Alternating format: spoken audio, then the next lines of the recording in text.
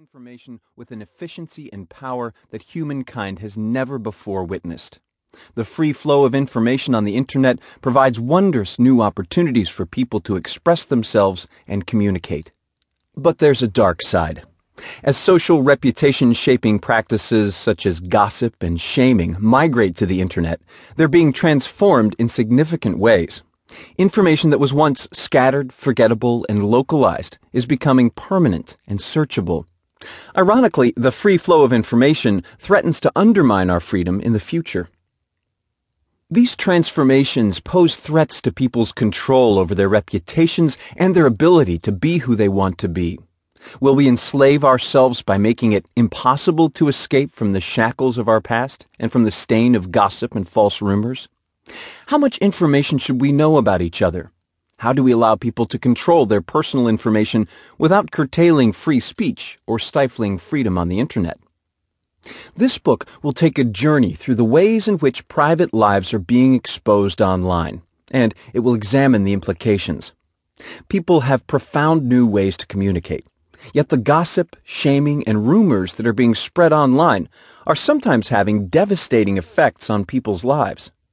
Should we do something to stop the exposure of private secrets on the internet? Can we do anything? In this book, I will propose a framework for how we can address these problems by recognizing a new and broader notion of privacy and by reaching a better balance between privacy and free speech. The Internet as a teenager.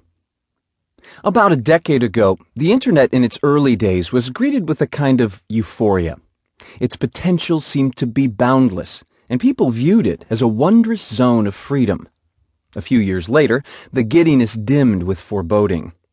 Commentators began to point out that the Internet wasn't inherently free. It could be transformed into a radically controlled and restricted world.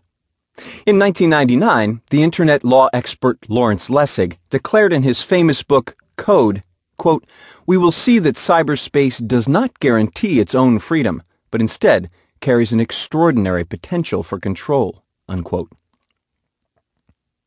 Today, the Internet is no longer in its infancy.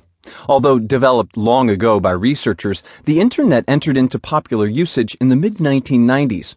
It's now maturing into its second decade in mainstream culture, its teenage years. The Internet, indeed, has proven to be a place of both rigid control and unbounded freedom. This book focuses on the free dimensions of the Internet.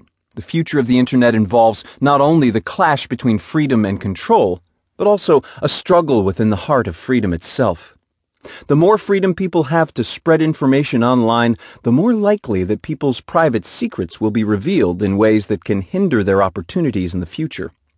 In many respects, the teenage Internet is taking on all the qualities of an adolescent: brash, uninhibited, unruly, fearless, experimental, and often not mindful of the consequences of its behavior. And, as with the teenager, the net's greater freedom can be both a blessing and a curse.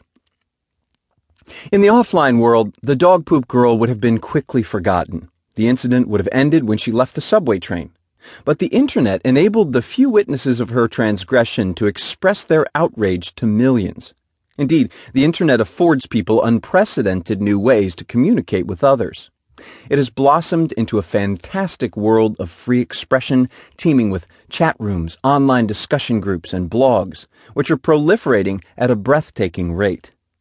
Every day, people express themselves to a worldwide audience, something never before possible in the history of humankind.